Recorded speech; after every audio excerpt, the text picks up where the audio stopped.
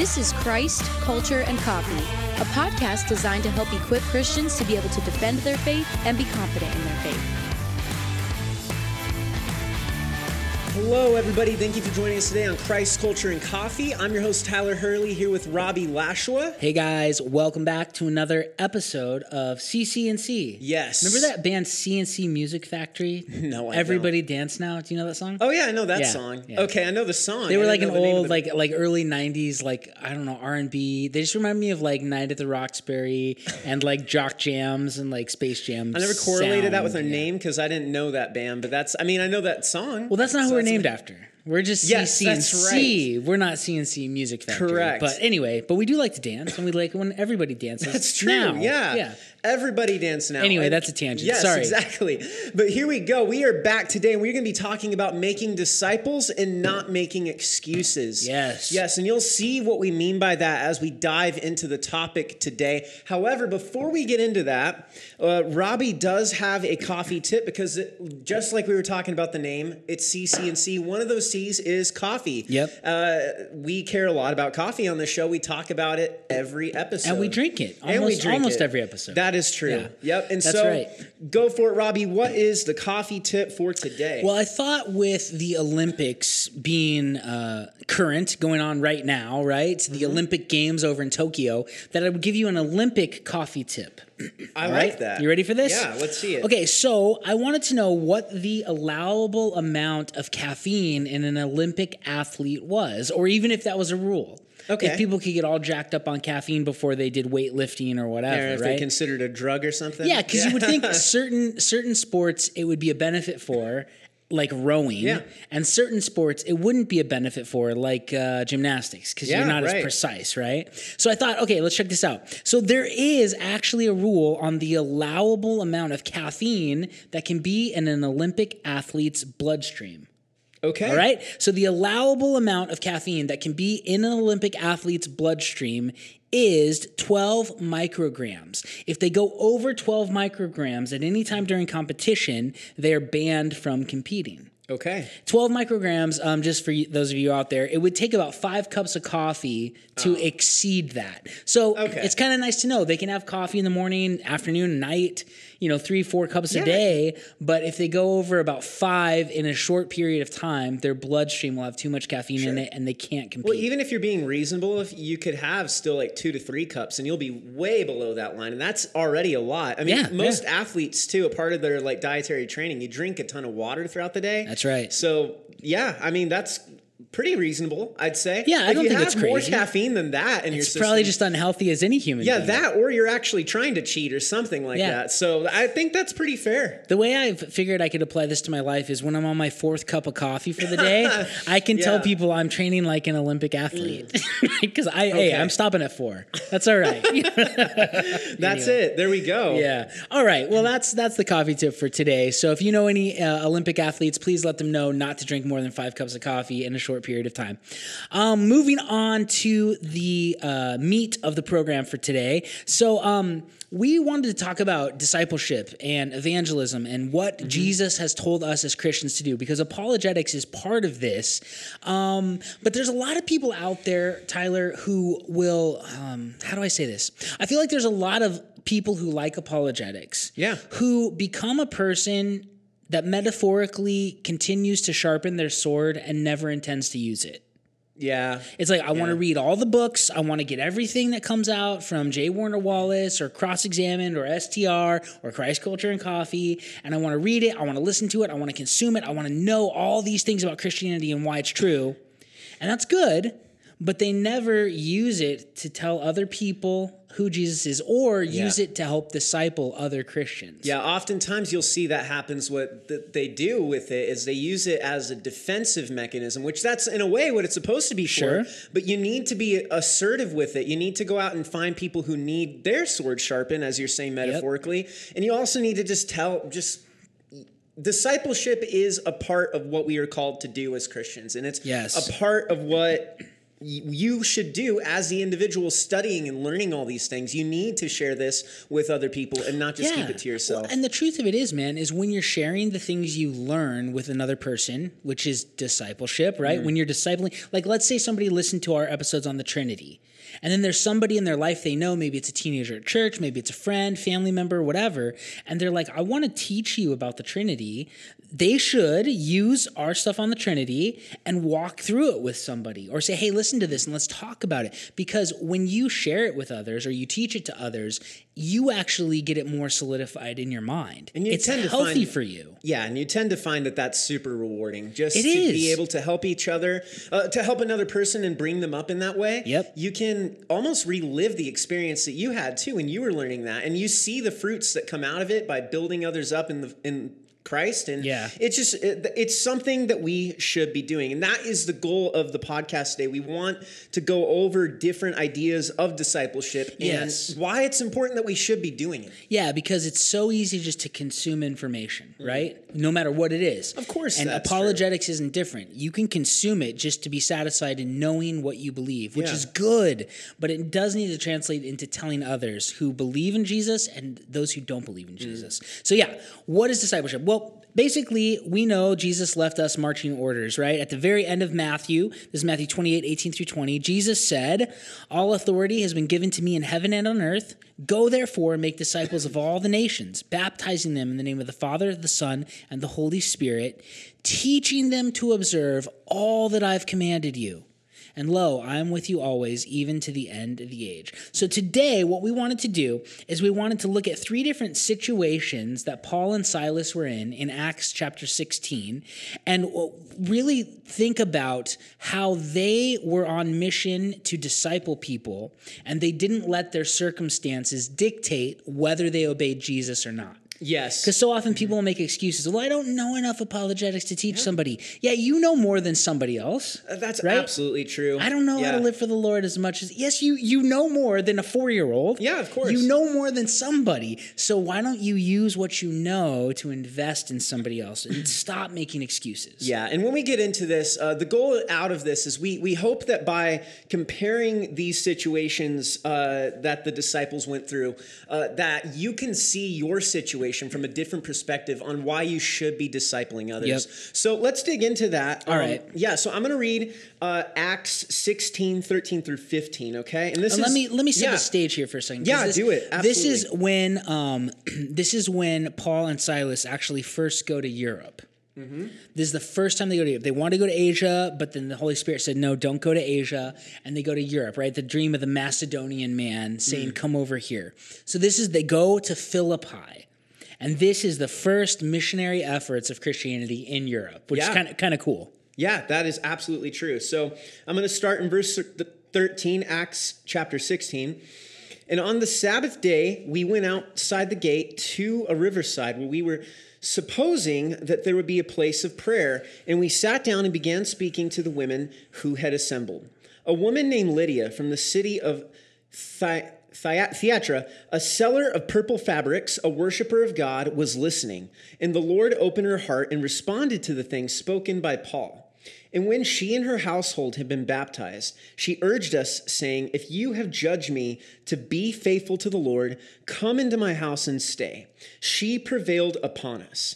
So, right away. Interesting situation. Yeah, this is an ideal situation, okay? It's pretty sweet, right? But of course it is. Okay, so why is this an ideal? Like, if you were a missionary or if you're just living your daily life, this is the type of, perfect scenario. Yeah, well, exactly it is. And the reason why we're going to break this down for you, because you see their goal, Paul, Silas, Timothy, Luke, they go out to find people they can share the gospel with and help disciple, right? Yep. That's the goal. Yep. It's established. But then typically they went to the synagogue, but Philippi they probably didn't have one, in which case Jews would typically meet at a designated place of prayer, which is what they said here in verse 13. It was mentioned there. They said we were supposing there would be a place of prayer, so we sat down and began speaking to women who had assembled. Yep. So the crazy thing is about why this is an ideal situation. There's several things about it. One, the location was beautiful. They did it right by a river. Yeah. So it's in a nice city, In a right? nice city, yeah. It was very nice. So funny, you often think about missions as like going to like the worst dumpster fires on earth, right? Yeah. And we should go there. Of course, yeah. But this is not like that. Oh, yeah. And I've had mission trips that I've done too, where it's like different ends of that spectrum. You have different experiences, and they're not always the most comforting, but there's variety and it happens. So, like you said, it's beautiful, the place they went to. Another aspect is that the audience was friendly. They were receiving them kindly, that's and true. they were taking them in. Yeah, like they weren't aggressive or hostile towards them. Yeah, they didn't try to stone them like in some places exactly. and stuff. Yeah, that's true. Yeah, so it was a friendly audience. And they were praying to the true God. That's another aspect. Another thing why this is ideal is that the results were favorable, right? Lydia, who was mentioned in the passage, she was an influential woman who was wealthy. Like anyone, and the reason we know too she's wealthy, like not only did she welcome all of them, she had a house big enough to host them. Yeah, exactly. She also was a maker of purple fabrics, which that was a very valuable business back then, and it was not easy to come by. Like during the Roman period, laws restricted those who could wear clothes that were dyed purple because it was the most precious of all colors. So Lydia undoubtedly dealt with an exclusive and affluential clientele. So like, meaning she was rich. She's basically like a fashionista, right? Of course. I mean, she's like a mogul. She's like, I'm trying to think of somebody that she'd be like today. Like a Kylie Jenner with her makeup, you know what? Or Yeah, it's that type of thing. She's super wealthy. Yep. Yeah, and that was the thing. And so that you can start to see this is an ideal situation, right? Yeah, so think about it. Yeah. Beautiful place, like you said. Not hostile. Right. Receptive. Yeah, and rich. Worship the true God is what he said. It's too. like, so it's like, it'd be like going to Beverly Hills and sharing the gospel, and everyone's like, "Oh yeah, we're in. That sounds great." Yeah, I mean, it'd be like right? crazy. And then not only are we in, but let's like stroll the beaches. And I want to use my wealth to benefit you. Let's give you some nice clothes. Let's feed you, house you in like a 5-star hotel. We're gonna go to Rodeo Drive. You can have whatever you want. Go. Yeah, exactly. Right, absolutely. And so you can see this scenario. This is a scenario that they dealt with, right? Yep. They had it really well at this place. They did. Now tell us a little bit, because this is interesting. So Lydia isn't from Philippi. That's right. But she's from Thyatira. Tell us a little bit about that, because that's interesting. Yeah, so Thyatira was famous for its purple fabrics and clothes, but her hometown was also important for another reason. The reason it was is because it was in the province of Asia, okay? Okay. Remember what Acts 16:6 says? It says, they passed through the, sorry if I butcher this part, Phrygian, thank you. And Galatian region, having been forbidden by the Holy Spirit to speak the word in Asia. Okay? So not only had they found a God-fearing, rich, influential woman, but this woman was also from a province that they had wanted to visit to share the gospel, but they were directed by the Holy Spirit not to enter. Interesting. Right? So it is interesting. So God had a plan, because the way that this is all working out is not only is this woman like everything we already said she has connections to where she could get them influence to sharing the gospel in Asia. That's awesome. Where they were said not to go. And it's because they were being led not to go there yet, because there was a better opportunity waiting for them. That would likely be safer too, because they were allowed and they had a way in. So it's crazy knowing Lydia could be powerful influence for the gospel in Asia, and Paul and his friends were directed by vision to Macedonia, where they met Lydia. Very cool scenario. That is cool. Yeah, God had a plan with that for sure, of right? Course. The other thing I think is always interesting about this story is how accepting Lydia is towards the gospel right away. She was ripe fruit. Yeah. Right? Yeah. She was, again, going back to the ideal situation. She's course, just ready. She just needed to hear the gospel, and she knew it was the truth. Well, there are because people she was out already there that are like that, yeah. Yeah, she was already worshiping the true God, you know? So I love it, because sometimes we see Paul, like he's arguing with people for days. He's reasoning in the synagogue every Sabbath, or every week or whatever. Yeah. That's not what happened here. He goes and he shares it. It's quick. It's easy. She's in, right? Yeah, of course. And then, in addition to believing it, her whole household, which probably includes servants and some of her family, they believed and were baptized as well. So now this is having influence. I mean, this is like great. You go to a new continent for the first time, you share the gospel for the first time, and it's having fruit right away. This had to be a huge encouragement to them. Yes. Then the other side of it, which again makes this ideal, is that she expresses gratitude to them, right? Yeah, of course. As if this scenario couldn't get Thankful any for it. better. You have Lydia, the rich fashionista of Thyatira, out of gratitude for sharing the truth, offering her house for them as a place to stay. Now, this is fascinating. Since she's from Thyatira, we can deduce that her home in Philippi is like her summer home or winter home. It's vacation home, right? Yeah. So think about this. Her vacation home is big enough to house a whole ton of people. So it's not like this woman was rich, right? This is great. They get to go to some nice home in, actually, Philippi was like a retirement community of Rome. Like, this is a really great city to be in.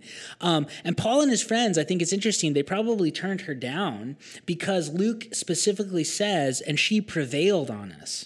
Yeah. Like, she wouldn't take no for an answer. Do you know what I mean? She's like, no, you are coming and you're staying at my house and you will accept my hospitality. And I'm going to give you all this stuff and I'm going to give you all this. I mean, you can't get better than this situation, Tyler. That's right. Right? This is ideal. It's like, darn, ministry is so tough. Oh, so hard. Yeah. The Lydia, Thyatira. I mean, this is what you wish ministry would be every day. Of course. This is what you wish it would be like when you share the gospel. This is how easy you wish it would be to disciple people.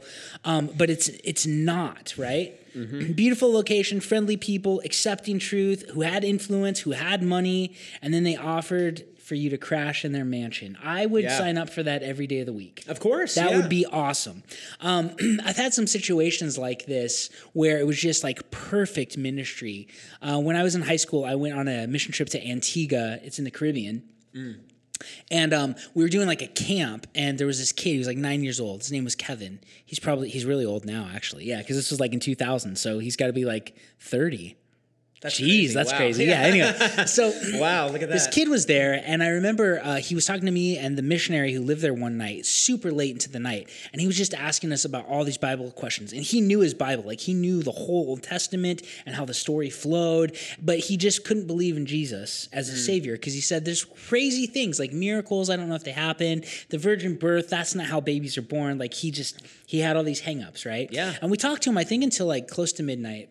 And then the missionary was like, hey, you need to get to bed, Kevin, and Robbie and I need to get some sleep. So let's go back to our cabins, go to sleep. We'll continue talking in the morning. So the next day, I can't remember where I was, but maybe at breakfast or something. But the missionary comes and gets me. He's like, Robbie, I want you to come with me to go talk with Kevin. Because that night after Kevin went to bed, we prayed that God would get a hold of him and that he would do something to convince him that believing in Jesus is necessary, okay? Yeah. So anyway, the next morning, the missionary comes and gets me. He takes me into Kevin's cabin, and he says, tell Robbie what you just told me. And this little 9-year-old kid says, last night I went to bed after we talked, and I had a dream, and Jesus came to me in my dream, and I saw him on the cross, and his blood washed over me, and it washed all of my sin away, and he explained everything to me, and I want to believe in him now. That's wild. Dude, that's like ideal, right? I mean, now think about this. Yeah, I'm in the Caribbean on a beautiful island in a friendly environment where Jesus literally does all the work in a dream, and I just get to be there to share the gospel with this kid, and he prays to believe in Jesus right there. Yeah. Awesome, right? And some of those stories are so great. However, that's not how it always goes, right? Of course, yes. And that's the problem, right? That is the problem, These are what we want, but we all know life doesn't always work out like that. Of course. And that's what we're going to break down next, right? That's another aspect of ministry, is that the situation does not always go that way. No, typically doesn't. More commonly it doesn't. Unfortunately, I wish it was the first story we talked about all the time. Yeah. So I'm going to continue on in Acts 16. I'm going to read 16 through 21. We're going to talk about the antagonistic situation, okay? This is very different. So think about, just to set the scene. They had this really great situation with Lydia. Right. Stay in her house from the mansion. Great. Okay, next story that happens to them. Here we go. So starting in verse 16 says, It happened that as we were going to the place of prayer, a slave girl, having a spirit of divination, met us, who was bringing her masters much profit by fortune telling. Following after Paul and us, she kept crying out, saying, "These men are bondservants of the Most High God, who are proclaiming to you the way of salvation." She continued doing this for many days, but Paul was greatly annoyed and turned and said to the spirit, "I command you in the name of Jesus Christ to come out of her." And it came out at that very moment. But when her masters saw that their hope of profit was gone, they seized Paul and Silas and dragged them into the marketplace before the authorities. And when they had brought them to the chief magistrates, they said, "These men are throwing our city into confusion, being Jews, and are proclaiming customs which it is not lawful for us to accept or observe, being Romans." So look at that. Okay, this is not an ideal situation. No, it's not. So now they're getting in trouble with local authorities. Yep. Over getting rid of a demon that was It's kind of a possessing good a girl. thing, right? It is It's a good kind thing. of a nice thing to do. They did what they should have done. Yeah. But this is interesting because so obviously this opportunity was not sought out, right? Yeah, they went to the river to find people to tell them about the gospel. Of course, yeah. They were just trying to continue And then the this ministry. demon-possessed girl just kind of happens upon them while they're out and about. Yeah, of course. So notice that Paul and his friends were going back to the river, back to the ideal situation when this encounter occurs. I think that's an interesting point. Yeah, because it does say that they were going back to the place of prayer. They wanted to do that again. They were like, "Hey, that was this worked out awesome. great. Let's Yeah. keep it going." Let's go back to the place of prayer and then disruption. And well, clearly there's a need. There is, obviously, Sure. if people are coming to know the Lord and it's happening rapidly. That's great. Yep. So of course they'll go back there. But I think it's interesting. All of us want to go back to the ideal situation. Of course. And who doesn't, really? Yep. So that's the interesting thing. So now we see, what do we see? I want to talk about some things we see in this story, okay? The interesting thing that I noticed right away, the audience this time was not accepting. They were disruptive, okay? Yeah. That's important. The audience was disruptive. The demon-possessed girl is literally described as having the spirit of the python. Okay, the python was a famous symbol of the Oracle of Delphi, and according to Greek mythology, the python was killed by Apollo and thus became a symbol for him. Apollo was believed to be able to predict the future, and thus anyone with the python spirit was able to tell the future as well. So this python-possessed girl had been heralding Paul and his friends for many days, right? And that's why they were talking about it. She's going out, she's trying to predict the future, and people are making money off of her. That's what they're doing. They're taking advantage of this demon-possessed girl. Can you imagine? Like, that's horrible, right? It is horrible. But yeah, that's what was happening. She's literally enslaved. She's a slave. Yeah, that's what it is. And they came and they set her free through the power of the Lord. And so what she was saying about Paul and his friends was not good. Yeah, and that's something we can overlook. Yeah. Like, sometimes you read through it and you're like, this sounds awesome. They're of the Most High God. They're proclaiming the way of salvation. But why is this not so good? Why did Paul get annoyed with this? Yeah, well, that's the thing. What's interesting is servants of the Most High God would have been understood to have been Zeus, okay? In that culture. Yeah, in that culture, That's what yeah, it would that's be, right. yeah. So Paul was teaching that there is one God, not that he and his friends served the highest God among many, meaning like they didn't believe in Greek mythology. Yep. They believed in the one God. And so when she said, who are proclaiming to you the way of salvation, the definite article, the, is not the text. So it should be stated, who are declaring to you a way of salvation. A way, yeah. A way, yeah. Exactly. That's different than the way. It is, of course. Yeah. Yeah, and so both of these claims about the men are false. In addition to the false statements, it is never good to have a demon-possessed person helping you with public relations. Not typically, yeah. No, I not at don't all. usually want to affiliate with that. Yeah, of course. Like, could you imagine if you were down like doing ministry like at ASU or something, and then a palm reader or a witch came out and was like, "Listen to this guy. He knows what's up. I was looking at my crystal ball," and they said, you'd be like, "Hey, please stop." That's what it is. Yeah, that is a great example, actually. Yeah. For those of you like maybe just help understanding, that is exactly what is going on.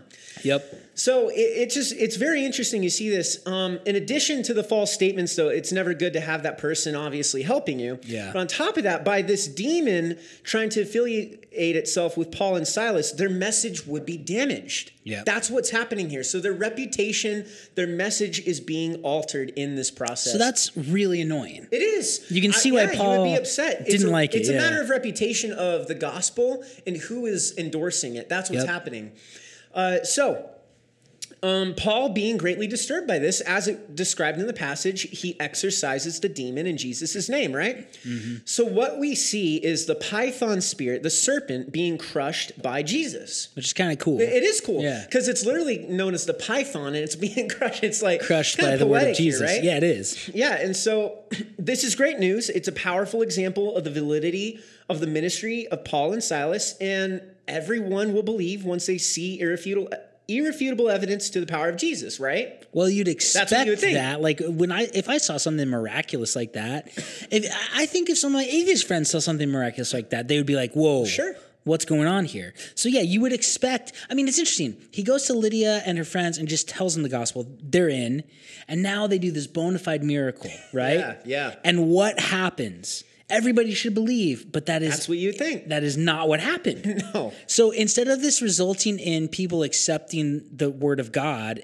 it results in hostility. Yeah, let's hear about that. Okay, yeah. So Paul and Silas get eventually, as we'll read the story, they get thrown in prison for healing a demon-possessed girl. Think about that. Think about how unjust, and in our culture, sometimes people feel like stuff is so unjust, right? This is horrible. Like, I did something really kind for this girl who was possessed by a demon. And what was the thanks I got? Thrown in jail. Yeah.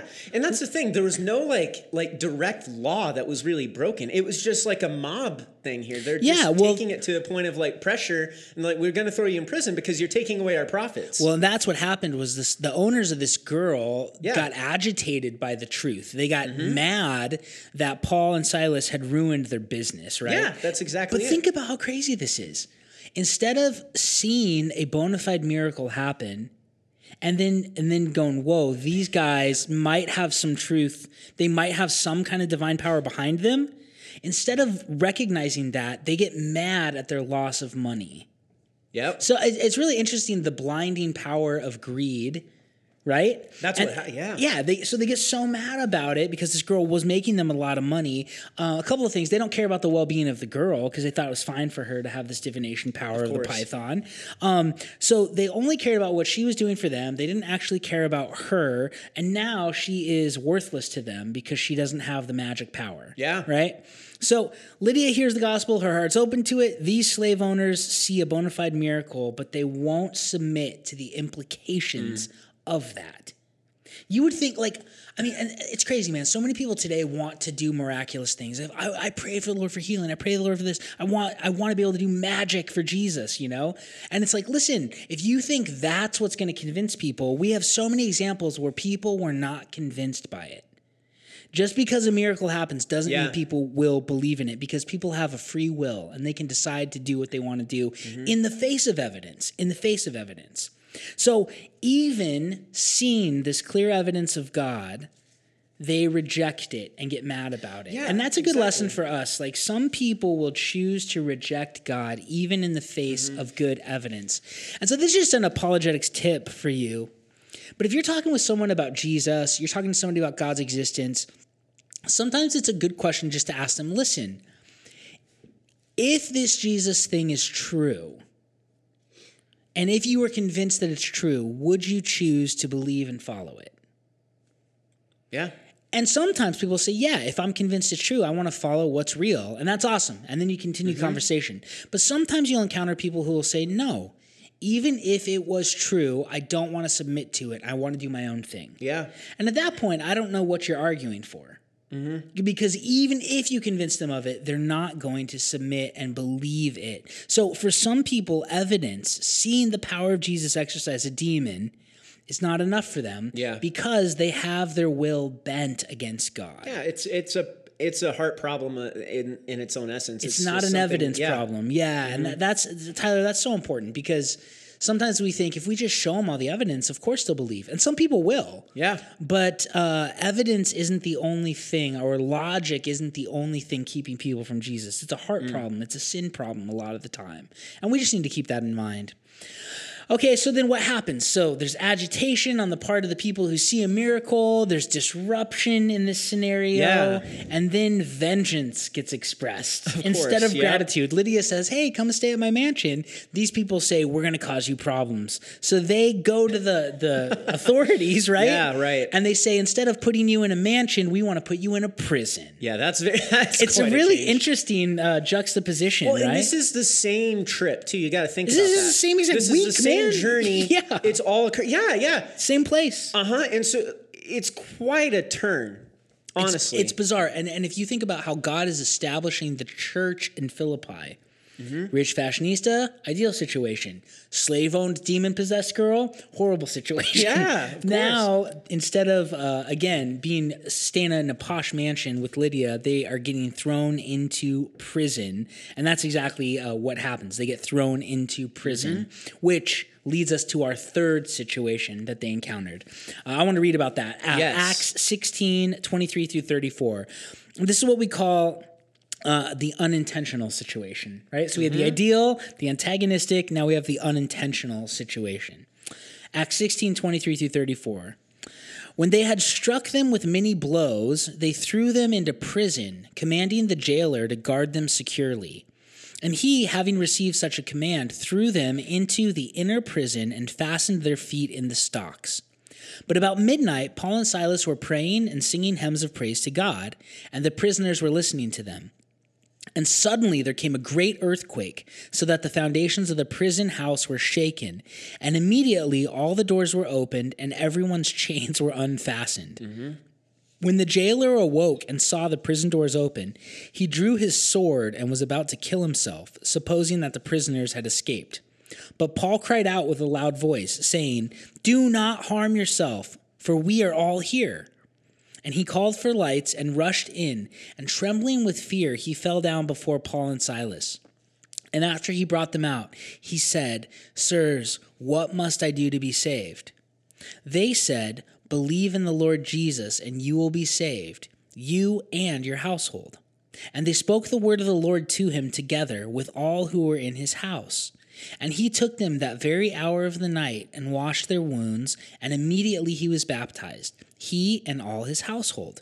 He then brought them into the house and set food before them, and rejoiced greatly, having believed in God with his whole household. Okay, so this is an interesting scenario. Of course it is. Acts number 3 of the Philippian church being established, right? Yeah, of course it is. And now a lot of you may have heard this story before, but this is an interesting situation of ministry, and we want to break this down.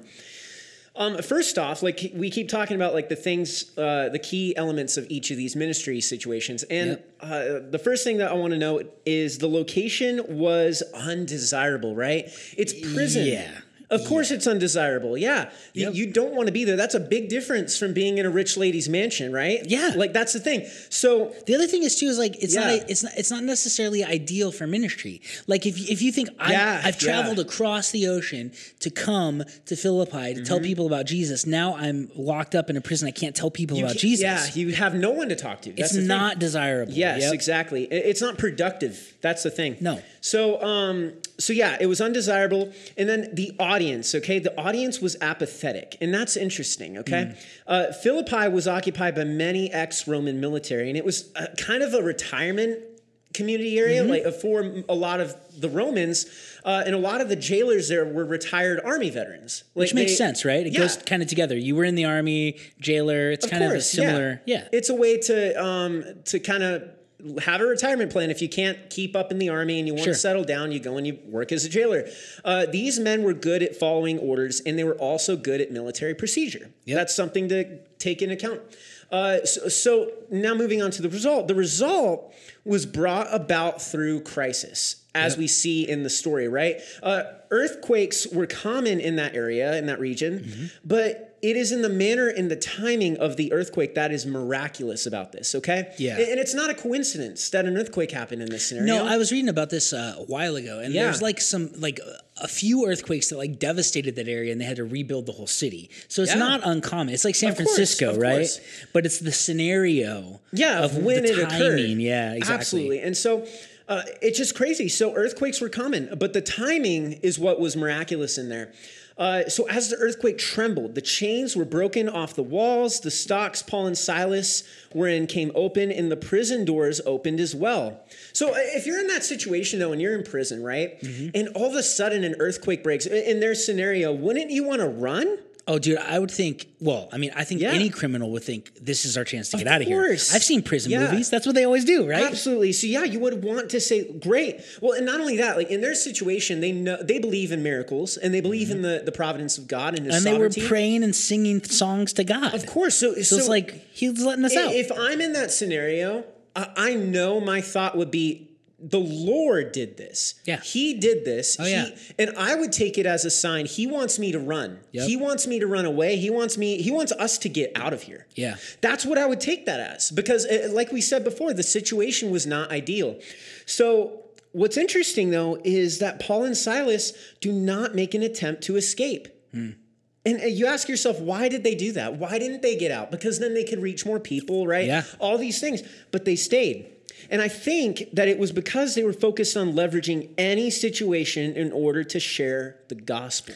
I think you're right. And I think that's something to like digest a little. Yeah. How are we looking for and recognizing every situation as a chance to leverage it You're for absolutely sharing truth, for discipling people? Do we even have like our antenna up for that? Yeah. Or are we just kind of going about our life? Because, you know what? I would not have blamed them. Looking back on history, and it says Paul and Silas, they fled the prison, and Yeah. they went and they did ministry elsewhere. Yep. I was like, that's still a miracle, right? Yeah. And yeah. really, like, other than breaking out of prison, and breaking the law there, they didn't do anything wrong.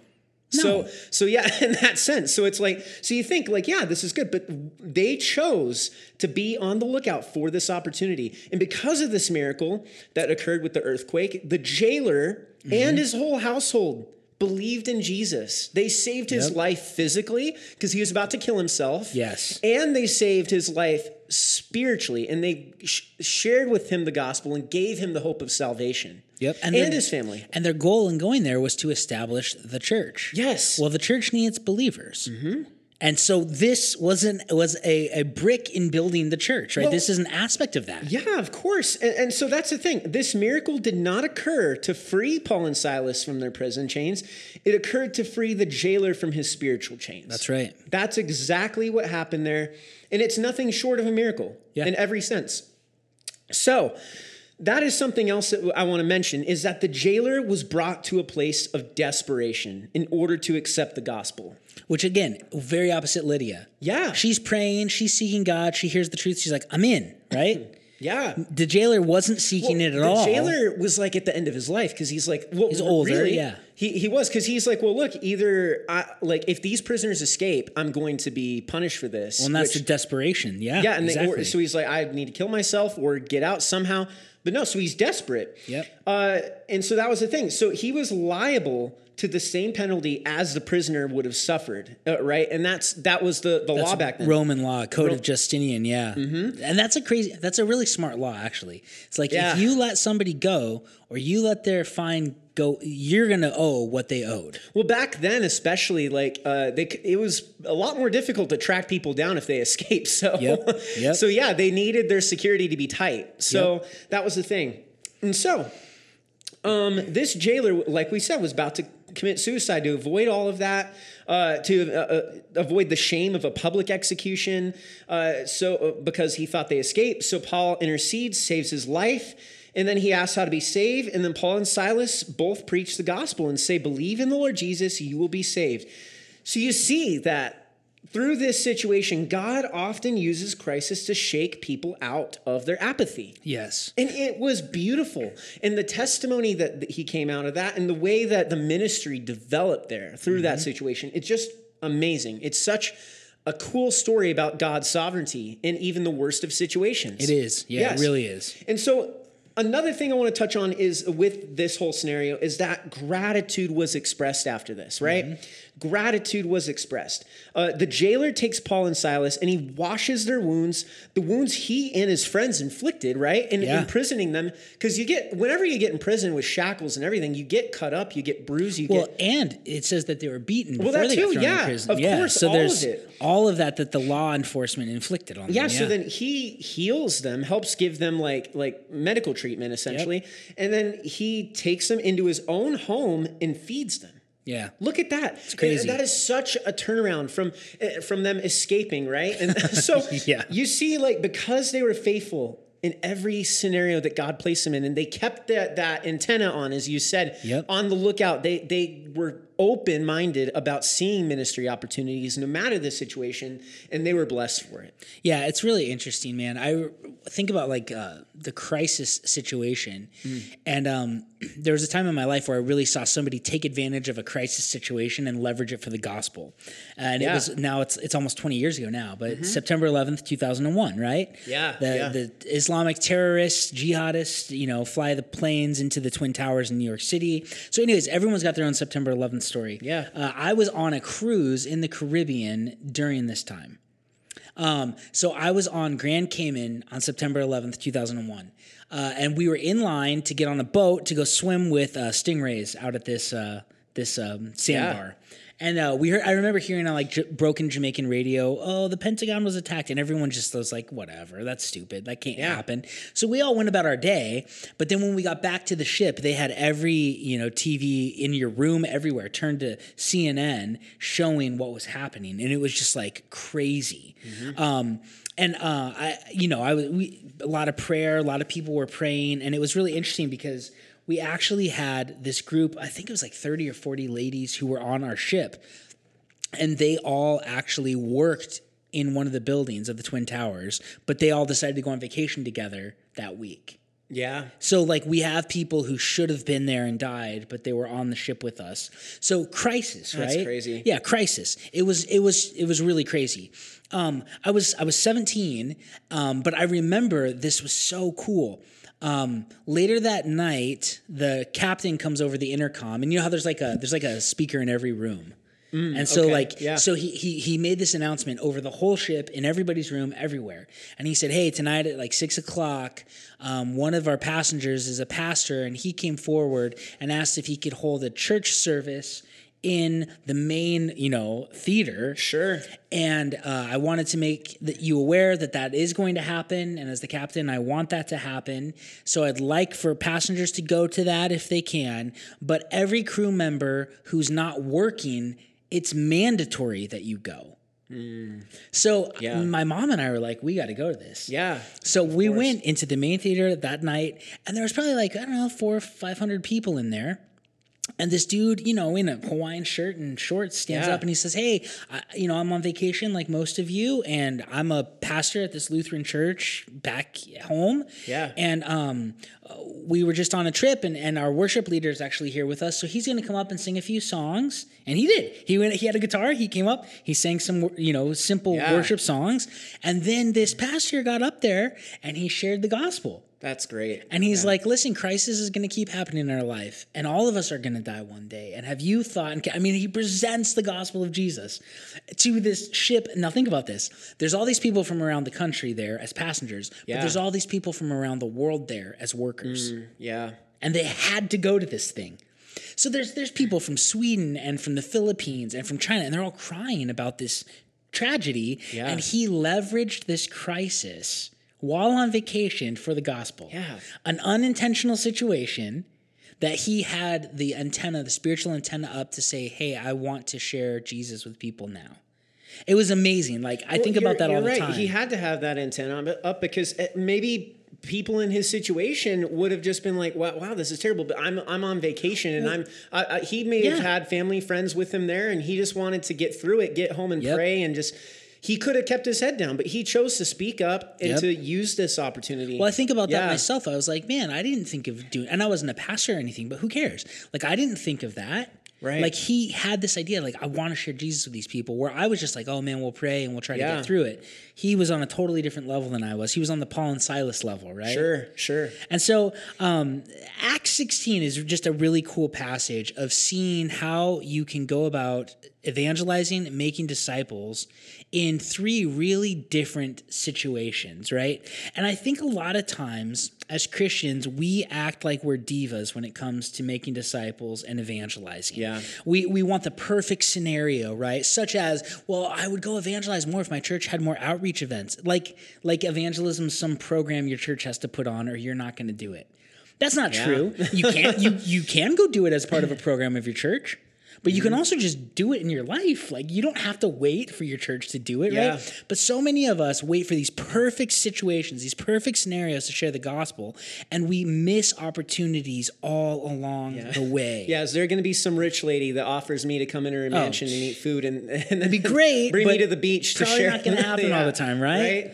Jesus commanded us, go make disciples, teaching them all I have commanded you. Well, I would, Tyler, but I just don't know if I'm prepared enough to share. Get prepared, right? Like, go make the. He doesn't say, wait until you feel ready. Go do it. Well, I would, but Tyler, I don't really want to offend anybody, to turn them off from the gospel. Go make disciples. That's what Jesus said, right? Well, I would, if everything lined up and all the planets were in a row. And, this is the kind of stuff people make up these situations. Yeah. It's like, listen, you know more than somebody. Go disciple somebody. You know what the gospel is because I think you believed in it if you're a Christian. So go tell it to somebody. This is what we're called to do. And the big point of this podcast today is that the situations we encounter or might encounter should have no bearing on whether we will obey what Jesus said. Yeah. That's huge. We've got to obey what Jesus said. I love this passage, 1 Corinthians 6:19-20. Or do you not know that your body is a temple of the Holy Spirit who is in you, whom you have from God, and that you are not your own? For you've been bought with a price. Therefore, glorify God in your body.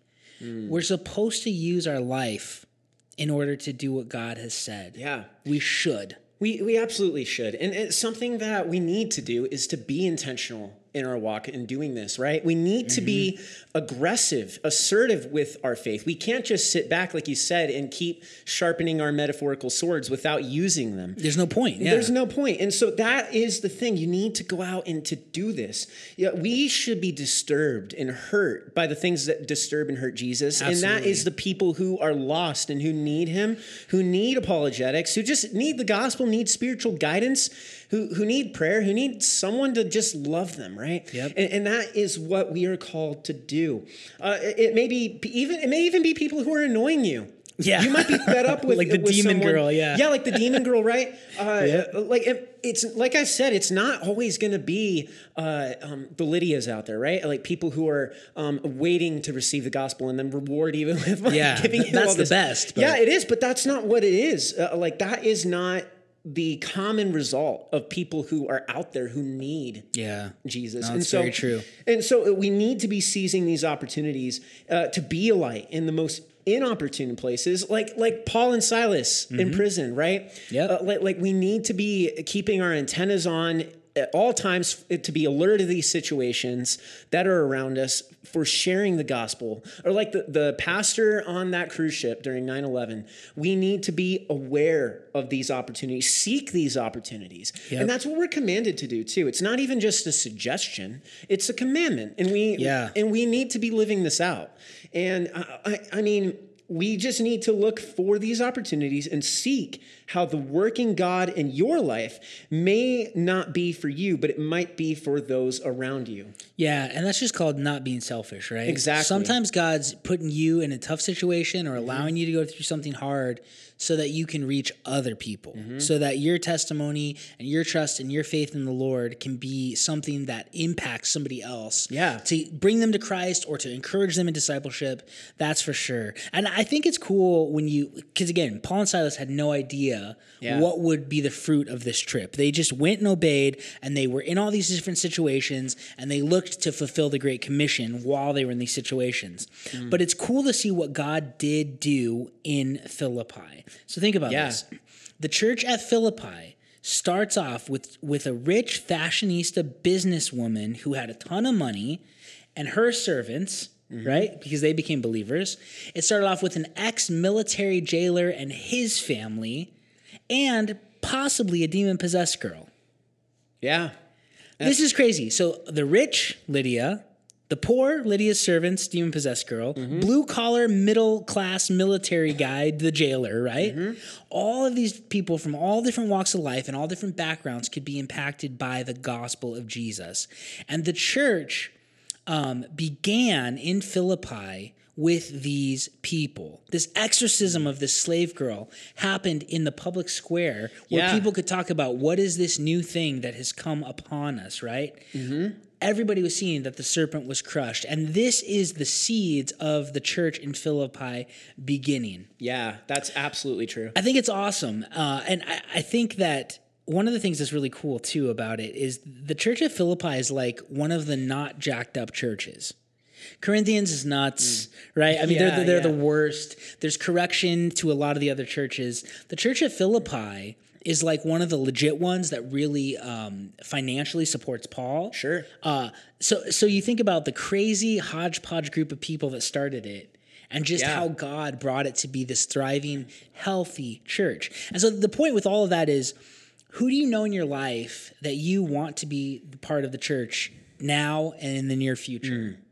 Who is that person? And are you being intentional? Are you being disruptible? Are you going into these scenarios with your antenna up, seeking how you can share Christ with them, or maybe disciple them so that they grow in their knowledge of the Lord? And that's the thing that you got to be aware of, is that not everyone is in a situation where they can be receiving the gospel easily, right? And sometimes you have to get your hands dirty by like really going through a lot of trouble and going through a lot of conflict and sometimes persecution to get someone to the point of receiving the gospel. And they need that. And everyone needs to hear it. And sometimes it takes that kind of work. Yep. And intentionality.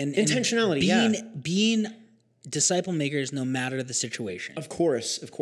And so because Paul and Silas were faithful in all situations, we have the book of Philippians, right? That is interesting to think about. We would not have that. And the thing is like you said, it was just, it's just took all of that, that experience in order to come about this good fruit, all of that bad stuff that they had to go through. Yeah. Right? Think about all that we'd be missing. Because the book of Philippians is really good. Well, it is, yeah. And the whole point of the Yeah. book is to have joy through suffering, right? Yep. And Paul is writing this, like they're writing that from prison when they're jailed. Yeah. And so to have joy in suffering, right? That is something that we would have missed out on from what happened in this scenario if they were not faithful. Yep. So like in Philippians 1:6, for I am confident of this very thing, that he who began a good work in you will perfect it until the day of Jesus Christ, right? I like that book. I like that verse. Yeah, I do too. I'm glad it's in the Bible. Exactly. Or Philippians 1:21, for to me to live is Christ and to die is gain. And that is such a crucial passage. A lot of times that's people's favorite verses. A lot of times at funerals, people will say that. Yeah, that gives us hope. Exactly. Of course it does. And then the hypostatic union of Christ in Philippians chapter 2, we wouldn't have that. Yeah, he humbled himself and became in every way like us. Yeah, right? to get that perspective, that mindset. And or then Philippians 3:14, I press on toward the goal for the prize of the upward call of God in Christ Jesus, right? Or then this one especially too. Philippians 4:6-7, be anxious for nothing, but in everything by prayer and supplication, with thanksgiving, let your requests be made known to God, and the peace of God, which surpasses all comprehension, will guard your hearts and your minds in Christ Jesus, right? Yeah. And so we'd miss out on all of that. We would miss out on all of these concepts and these principles that were breathed through God, right, in Scripture. But if it wasn't for the faithfulness that Paul and Silas in their ministries, Paul had to write this letter, and go through what they went through, we would not have this. Because there would be no church in Philippi there wouldn't to write a letter to. Yeah, exactly. So this is so crucial. And you see that there was a purpose in everything that they went through. Yep, absolutely. They made disciples. They didn't make excuses, right? And that is our message for you guys today is, because again, we love talking about apologetics. We love talking about knowing truth. And again, it's crucial for us because it builds our faith. But we need to be about obeying what Jesus said as well. And with the knowledge that you learn from our podcast and the wisdom to go out and execute it with different ways and strategies of talking to people, we hope that you won't miss the simple command to obey what God says. Yeah.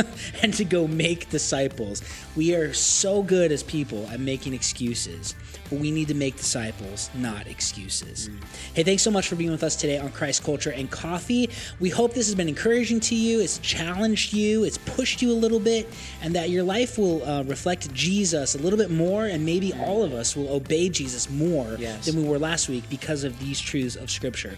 We'll be back next week with another episode, but we are just grateful for you listening. We're so thankful for the encouragement we get online through social media and reviews, and it's just been awesome lately, especially seeing how many people are being impacted by this thing that we do where we record for an hour and we get to talk about truth. So thanks so much for listening. Yeah, thank you so much. We're appreciative of that, and we will be back next week with another episode of Christ, Culture, and Coffee.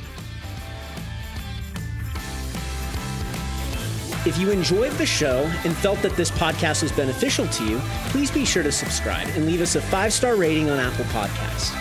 Also, if you become a Level 4 supporter on our Patreon page, you can get yourself one of our stoneware, Christ Culture, and Coffee mugs, as well as a t-shirt and a sticker. We are available on all podcasting platforms as well as YouTube, and we are also available on all social media platforms.